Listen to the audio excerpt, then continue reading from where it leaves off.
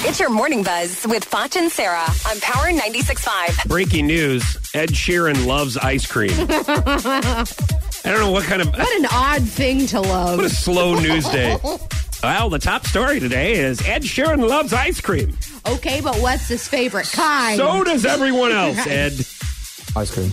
I love ice cream. Actually, do you know what? Chocolate cookies sandwiched with an ice cream in the middle. My favourite flavour ice cream would be chocolate. But I do like whenever Ben & Jerry's put anything in it that has a crunch. Okay, that's a really good point. Like, at least he gave us some details. There's crunch.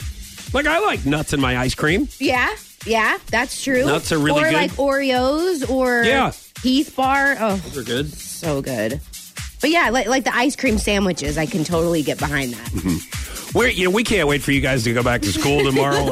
That way there's something more to talk about than Ed Sheeran's crunchy ice cream. So this will be more interesting. So Shaquille O'Neal...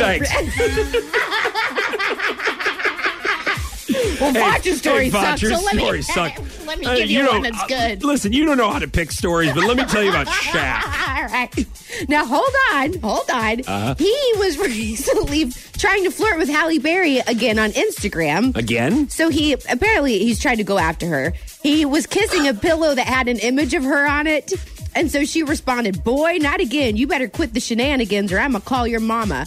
Which basically means I'm not interested. But Shaquille is so funny. There's a show on VH1 called Basketball Wives that was actually created by Shawnee, who is his ex-wife. And so he goes on there and he's just, he tries to kiss his grown kids on the mouth, and they're like as tall as he is. He tries to hold them like a baby. I mean, he's so funny. Now he is like 7 feet tall.